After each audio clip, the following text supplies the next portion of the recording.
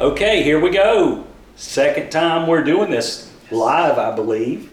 We're introducing a new thing going on here at Upward, and we just want to get together and talk a little bit about the sermon Sunday and see what you thought. Do I get a thumbs up, a thumbs down? Do we do thumbs in the middle too? Kind of like, from the Gladiator movie, just kind of probably shouldn't. I probably should go thumbs up. Just thumbs up every week. Yeah. 2 thumbs up. Great job! Way to go! Nothing else to say. The most friendly crowd we've ever had. Yeah, great.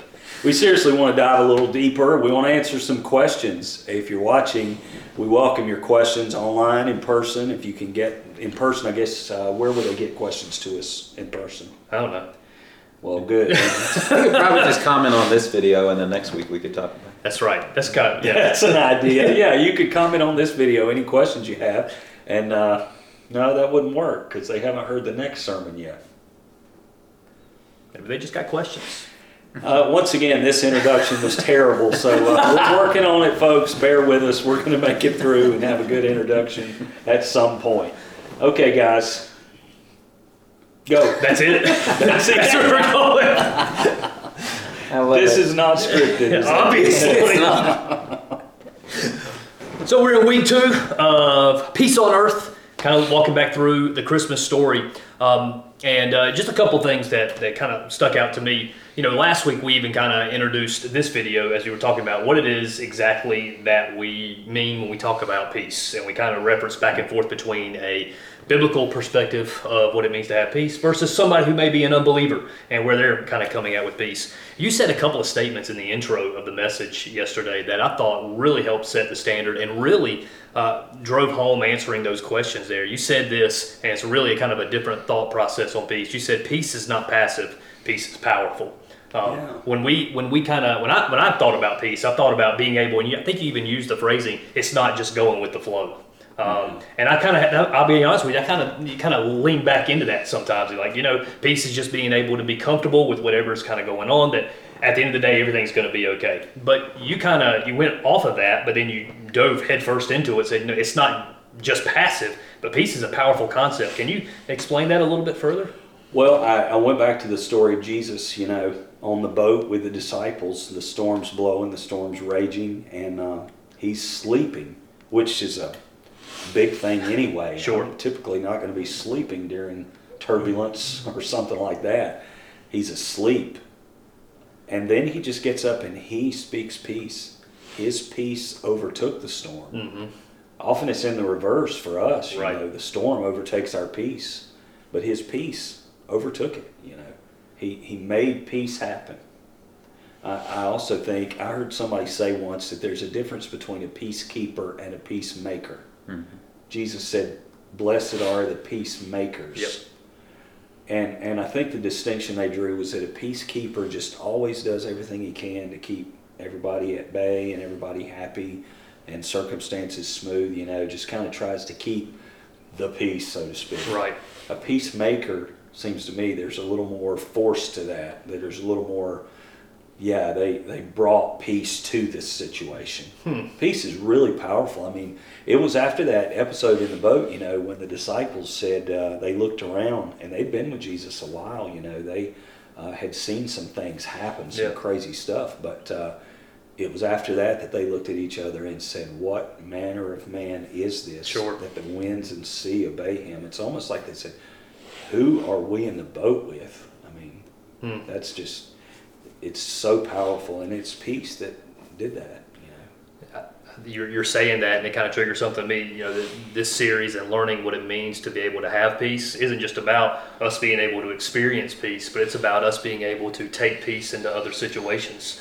It's not about us just being able to experience it, but also bringing it everywhere that we go, every situation that we step foot in, whether it be in our homes or our jobs or wherever, that we're able to bring the peace of Christ into those circumstances. Absolutely. It's not about just us, having it inside of us for our benefit. Yeah. It's about exactly what you said, changing environments with what's inside of us. That's good. I like that. Well, and I love that moment on the boat with Jesus, I think. I think a lot of time, this is my personal, whatever you want to call it, perspective. I'm not sure Jesus was even asleep. I think he was just waiting to see how they You think he's would got the respond. one eye thing Like going he was on like, right there? He's what's like happening? pretending that he's asleep down there with the one eye open. Like seeing how they're going to respond, and they did not do well. And I think the point he was hoping they would get is like, I'm literally in the boat with you.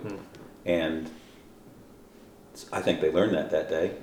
And I think that should hopefully help us, like when we walk into those situations, not literally a storm, but go, Jesus is right here. He's in the boat. It's with all you. right. Yeah. And I think there's a huge amount of peace that comes with that. Even if it seems like he's asleep. Yeah. Exactly. How many times have we been through it? You know, I've been a Christian a long time and a pastor a long time, and I still encounter situations. I'm in a minor one right now, and I'm like, God, I really need you to do something here, and I believe you want this done. So come on now. You know, it just feels that way so many times. But he's there, and he's directing it. Yeah. And at the right moment, he's going to speak to it. That's good. I like that. And so the idea here that we're walking around and through this journey of peace, and you took us this week into looking at this this Christmas story from Joseph's perspective, and really focused in on Luke chapter 2, verse 7. You said this, or Scripture says this: she gave birth to her firstborn son. She wrapped him snugly in strips of cloth and laid him in a manger because there was no lodging available for them. And so taking that one verse of Scripture right there and looking at things from Joseph's perspective, and you kind of camped out on Joseph for a little bit, talking about his role as a father. And man, I just personally, as a dad, man, this whole idea of being a father, man, growing up, that's one thing I always wanted to be. I always wanted to be a dad. And so the day when it finally happened, it was this life-changing experience for me. But it happened in a way that pretty much I would have anticipated that it would happen, right? It was me and my wife, and we got blessed with two beautiful girls. That didn't necessarily happen for Joseph. This is not going down the way that he would have dreamed or thought that everything was going to come into play. Not at all. So much is different about this. Joseph and Mary, in a very real sense, weren't even married yet. Right. You know, they had not been intimate with each other, which is really the consummation of a marriage. They were not until after Jesus was born. That's one thing there. He really wasn't married to her in that sense. He knew that he was not the biological father here. You know, he had to deal with that. You had brought that up to me last week, how that was another odd thing with Joseph, that he could have felt left out of the story because, the natural course of things, there is a biological father. Right. So he was called to this very unique role of being his legal father and his guardian, and in so many ways his father, except for the biological part, And that would have been an odd place to be in. And then to walk into this story that's so messy and so violent. And I mean, Yeah. I was there for the birth of my son, but he wasn't under a death threat. Sure. When we took him out of the hospital. I talked yesterday about driving home from the hospital, but my son wasn't being stalked by the authority of the day, the king, to be killed. I mean, there's so much going on there that you see the beautiful little nativity scenes. I know I keep saying that. You can really miss the pain and the violence of that story. Mm-hmm. You think about Joseph and the calling that was on his life, and I think there's something to be said too about the calling that's on a father's life or a dad's life. And you kind of spoke a little bit to that from a manhood's perspective about, hey man, let's not be afraid to be men and step into our God-given role. Yes. There's also a special calling, I think, upon fathers, to step up and actually be a dad, regardless of what your circumstance or your scenario looks like. Whether it's biological or maybe not biological. I mean, we got lots of families that we have that we know of that that kind of have intertwined in there as well with their different perspectives and different ideas of what family looks like. But man, there's a calling upon dads to step up and help raise godly children, for that matter. And it's a huge need in our world. Yeah. I think a huge part of the problems in society today stem in large part from fatherlessness. There are just a lot of young men out there who never had a dad that taught them how to be a man, And I think what happens is they tend to go to one extreme or another with that if they don't learn how to be a man. You know, Yeah. you can go one direction and kind of lose the sense of what being a man is altogether.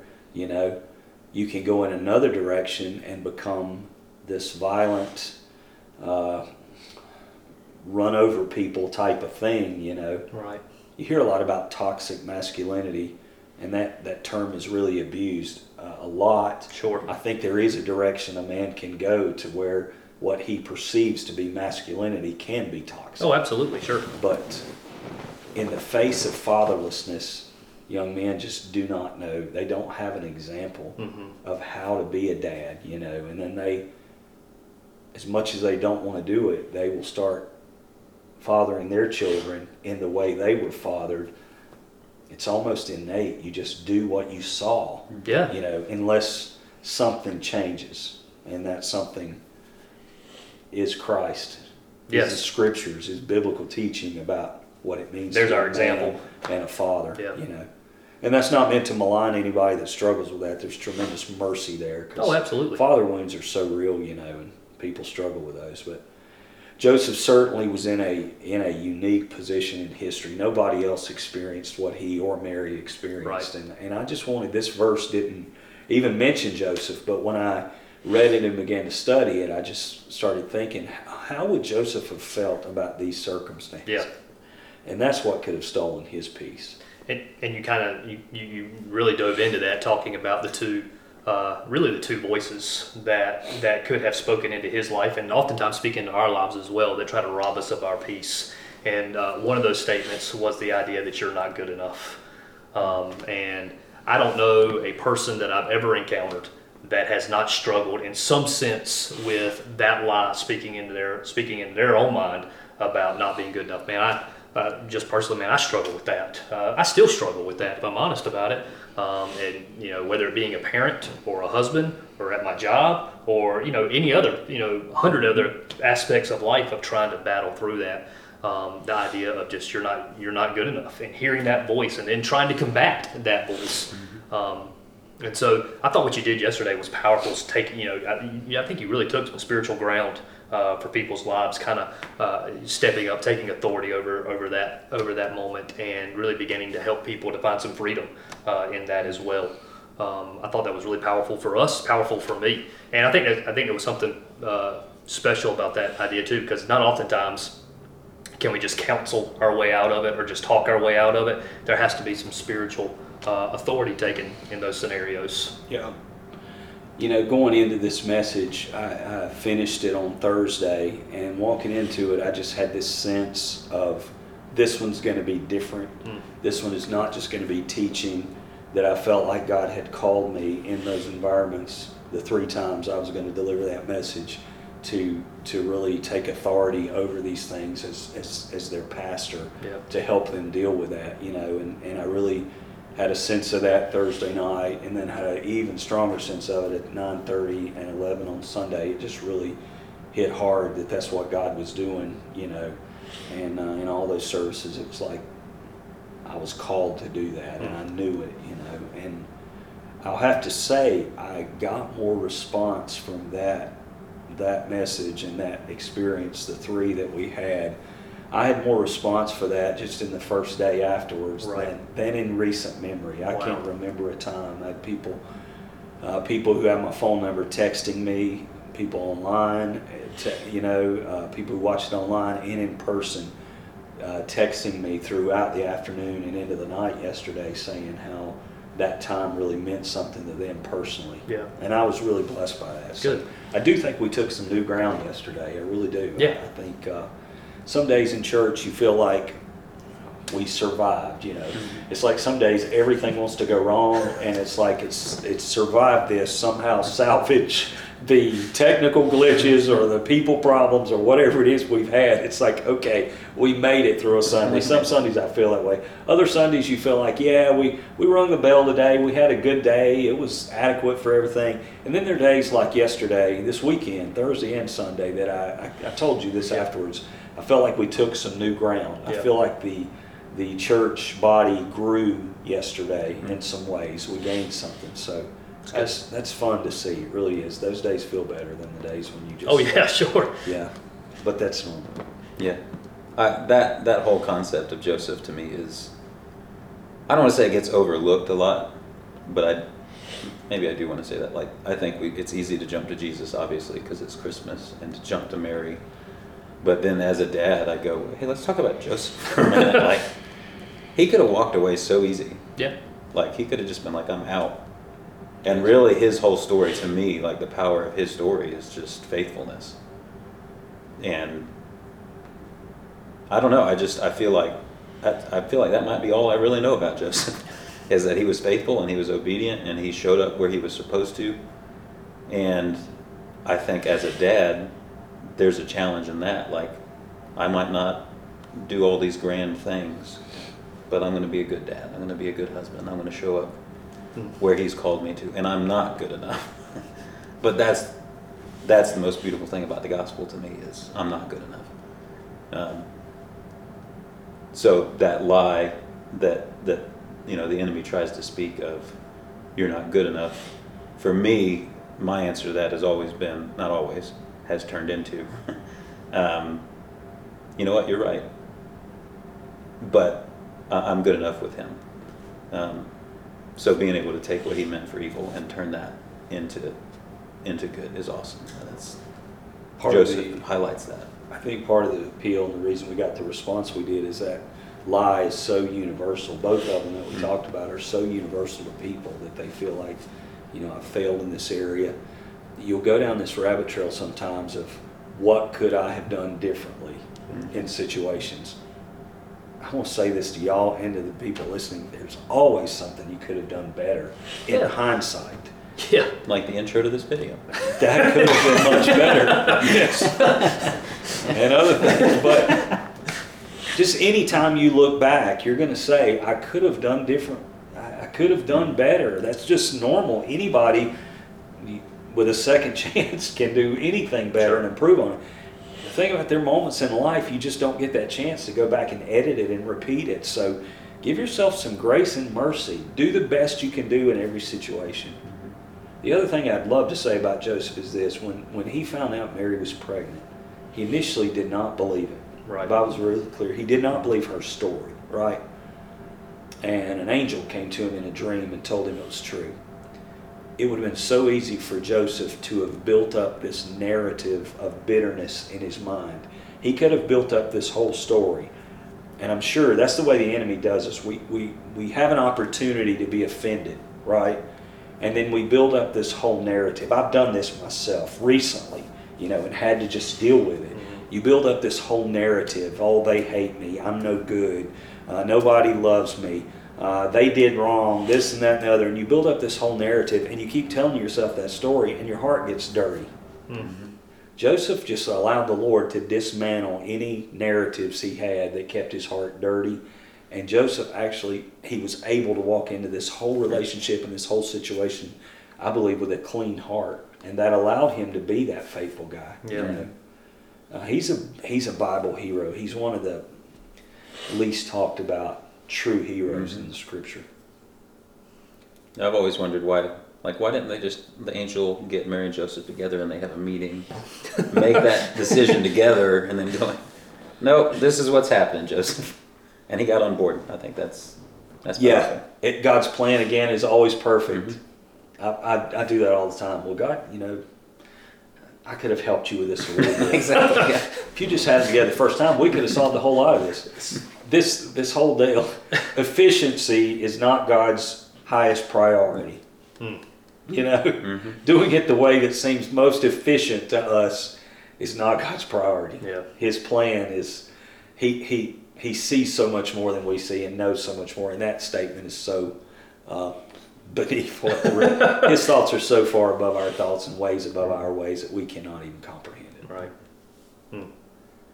Well, the first lie that we brought out yesterday was, you're not good enough. The second one was that you don't belong. And kind of going back and really wrestling with a rejection. They were rejected as they were going through the town of Bethlehem. Nobody had room for them. and they had no place to go, had no place to be, and so they end up having this baby in a place that nobody would ever want to try to have any kind of child, or nobody would want to sleep, much less actually give birth to a baby or anything like that. And so there is this idea that, hey, you're not welcome in this town. Your child isn't welcome here. Your family's not welcome here. And so you really spent a lot of time yesterday helping us to walk through battling against a spirit of rejection and drawing a line in the sand over something that doesn't go right versus somebody rejecting you as an individual. Yeah. Everybody has that experience, I think, of a door being shut in their face, a promotion they didn't get, an opportunity that they missed, a breakup that broke their heart, a failed relationship. I think just about everybody has experienced some level of rejection, and it can just cling to you. It can just stick with you. And I said yesterday, it's a spirit. I believe it's a demonic spirit that just attaches itself to people when they've been rejected, and they carry it around. And then it becomes like self-fulfilling. That spirit brings more rejection, and that is so real. When a door's been shut in your face and you felt unwelcome, there's a wound that comes with that. Right. That if you don't get it healed, it can kind of define your life. And that's so deep and such a dark thing that people have to walk through. And I really just wanted to proclaim liberty to people yesterday. Jesus said it, I've come to proclaim liberty to the captives, and I wanted his word to set people free. Another thing that happened yesterday, and it's just one of those things that happens, it's a total God thing, it's not planned at all, is that this just almost just came out of my mouth yesterday. It was not even pre-thought. It came out yesterday to say some of you have never felt safe anywhere. Right. That just came out, and when it came out, it hit me like a ton of bricks, literally. That's the cliche, but that's what it felt like. It felt like I had just hit a wall where God said, whoa, that is me. Stop right here for a minute, take a breath, and let that sink in. Yep. It's almost like God just took my mouth for a second and said something that I did not intend to say. And that landed on some people, because I really felt in the moment like this is for some people, Right. You've never felt safe. And the nativity scene was a very unsafe place. Yeah. There's people coming after you. You're out in the, you're exposed. After the service yesterday, after the 9:30, I won't tell their whole story because it was private, but a group of people had visited Upward yesterday, a small group, but a group of people had come from out of town, and they told me their story, and one of them was weeping and the others had tears. Yeah. One of them was just weeping because they told me their situation, and they had just walked out of a very unsafe situation. Oh, wow. And were trying to find peace, and that word from God was for them. Wow. And I said, look, God basically called your name today and said, I know where you are. And that's how they felt. And that's what the gifts of the Spirit do for us. Yeah. They open people's hearts by saying, I don't know which gift that would fall under. Maybe it was a word of knowledge. I'd assume with me it would be the gift of the word of knowledge that just hit yesterday, and a knowledge of someone's situation, And that just really ministered to those people to say, God, wow, I came all the way up here. They'd driven an hour to get to church from another city. Yeah. And God was there and said, I know who you are. I know what you're dealing with. I just thought that was so powerful. Yeah. But I knew it when it came out. Yeah. It was like, wow, this was not planned at all. There is something to be said for the safety and security that comes in that relationship with Christ, being in His perfect plan, being able to experience that perfect peace. That is that constant reminder, whether it comes through a pastor on a platform, or whether it comes from a close friend, or whether it comes from His Word, that gives you that security that, hey, I'm with you right now. Kind of going back to the boat. I'm with you with what you're going through right now, and you can have my peace to know that you can take the next step. I'm studying through Psalms 91 right now personally, and that'll probably become a sermon series. That's usually how it works. Yeah, right. Something over my heart. We'll get ready for that. Yeah, get ready. Probably 2023, we're probably going to do a series on Psalm 91. And as I'm reading through it, there's so much about dwelling and abiding. It says, if you if you dwell in the secret place of the Most High, you'll abide under the shadow of the Almighty. And there's two places, or one place where it says, because you have made the Lord your dwelling place. And the whole psalm is about, get inside this room, if you will, and inside this room, evil can't get to you when you're there. You know, Yeah. it's so bold to say, and I know maybe I'm off topic, maybe I'm not, but it's so bold to say, you've made the Lord your dwelling place. No evil shall befall you in this place. That's quite a statement. So I'm finding out what that is, but that's safe. That's where you're safe. That's where you're safe. Yeah. That's where you're safe. Now, we know bad things happen Sure. to Jesus. Yeah. And if anybody was in the secret place, he was. No evil can actually do you harm in that secret place. You know, and you say, well, they killed Jesus. They did, but they didn't hurt him. Right. They didn't hurt him. Yeah. They can do things to destroy the body. They can't hurt me, you know. It's good. I look forward to that sermon series. Yeah, we'll see how that goes. That'll be at least a few months out, That's I think. right. So we'll see. Yeah. Well, I'd say, and it's just hit me as you were talking about it, like thinking of that lie of I don't belong. I mean, even when you're talking about it, I go, maybe it's not belong, deserve is maybe the word I don't know that I deserve to belong in that place, to dwell in that place. Yeah. And I know Yeah. and again, I know I don't. But I mean, and I don't have any deep thoughts on it other than that's it. I can feel, that's how I feel about it. Like, I feel that way about that. Belonging in that situation and that peace. I don't know that I don't deserve to be in that place and dwell in that place. That's a real part of it. As a leader, sometimes, be honest with y'all, and you've probably experienced it as well, there have been people who I was leading, maybe even on the team, that I'd worked so hard to make them feel welcomed, you know, tried to make them feel welcome, did everything I can, and still, no matter what you do, they feel like an outsider. They feel excluded. That's part of that spirit. I'm not saying everybody that struggles with that has a spirit, but that spirit does that wherever it's allowed to dwell.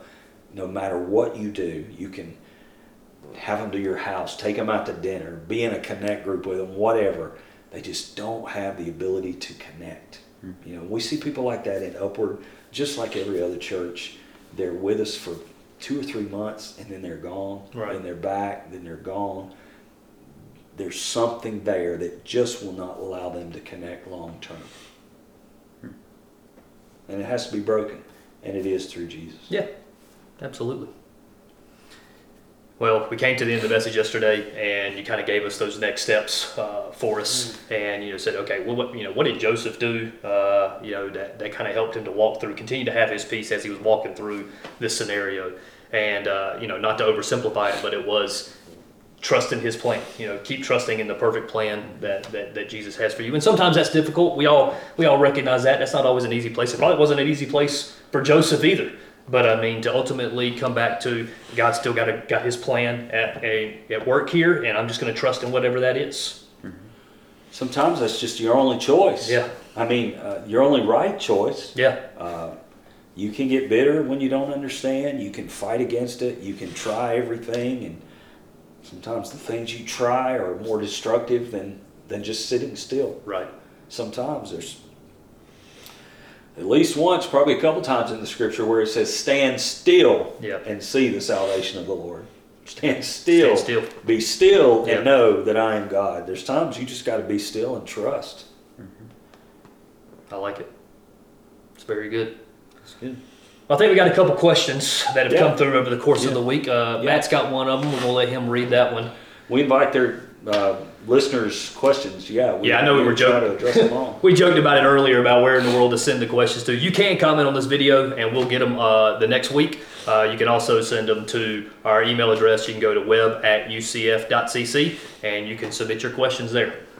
Yes. Yeah. Love it. Yeah, this one's from Kelly.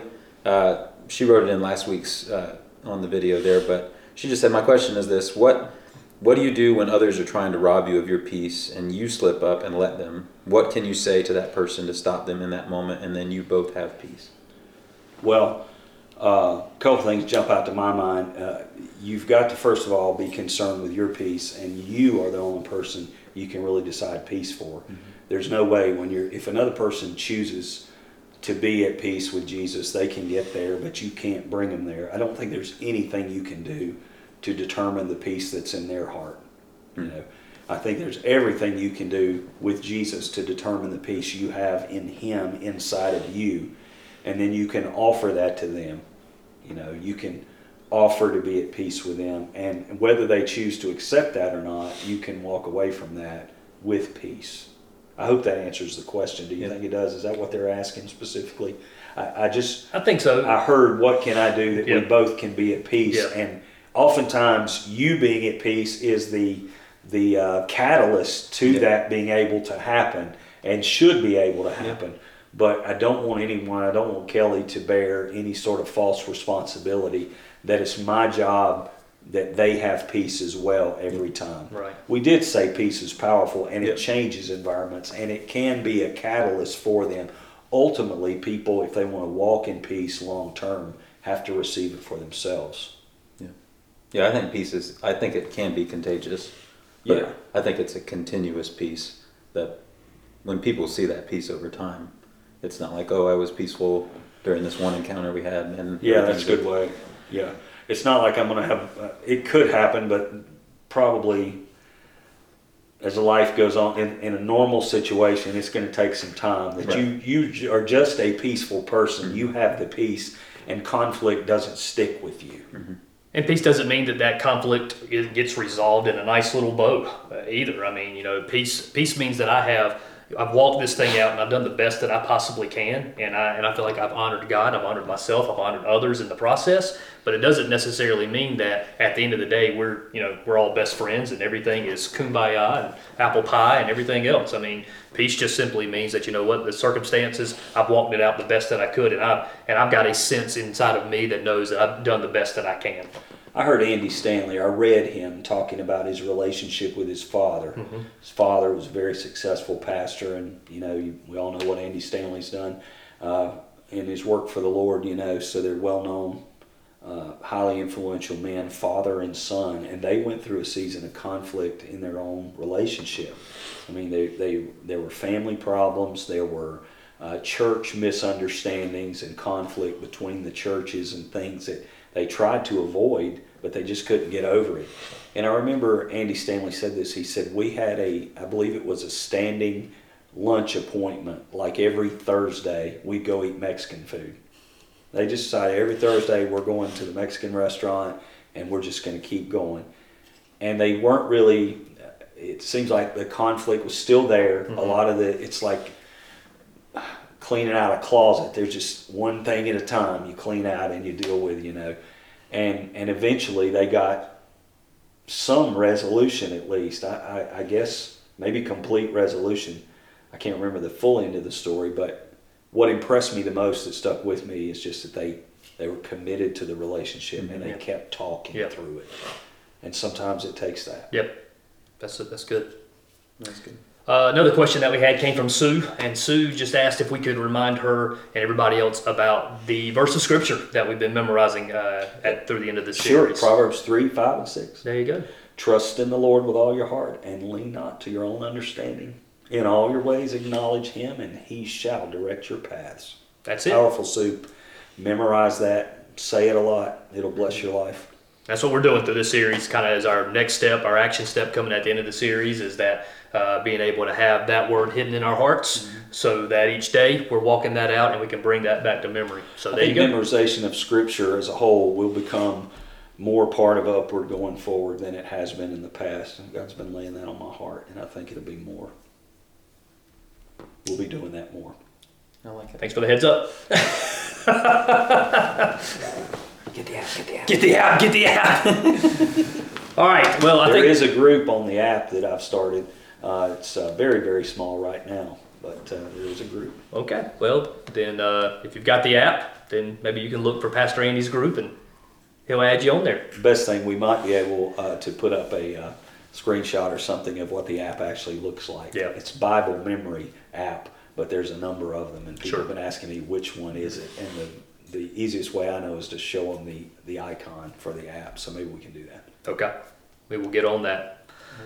All right, I think that kind of wraps us up for this week. Thanks for hanging in there with us today. Hope this is enjoyable to you, and that if it is, feel free to share it. Write your questions in, let us know so we get those ready for next week as well. Anything else you want to say? I enjoy this time. So good to be able to sit down with you. Thankful for two guys who are great fathers and great leaders, and very insightful. So love it. Thank you. Thanks to the folks watching as well. Anything you want to add? Nope. All right, great. I'm at peace with that. You're at peace with that. Peace. We'll see you next week, guys.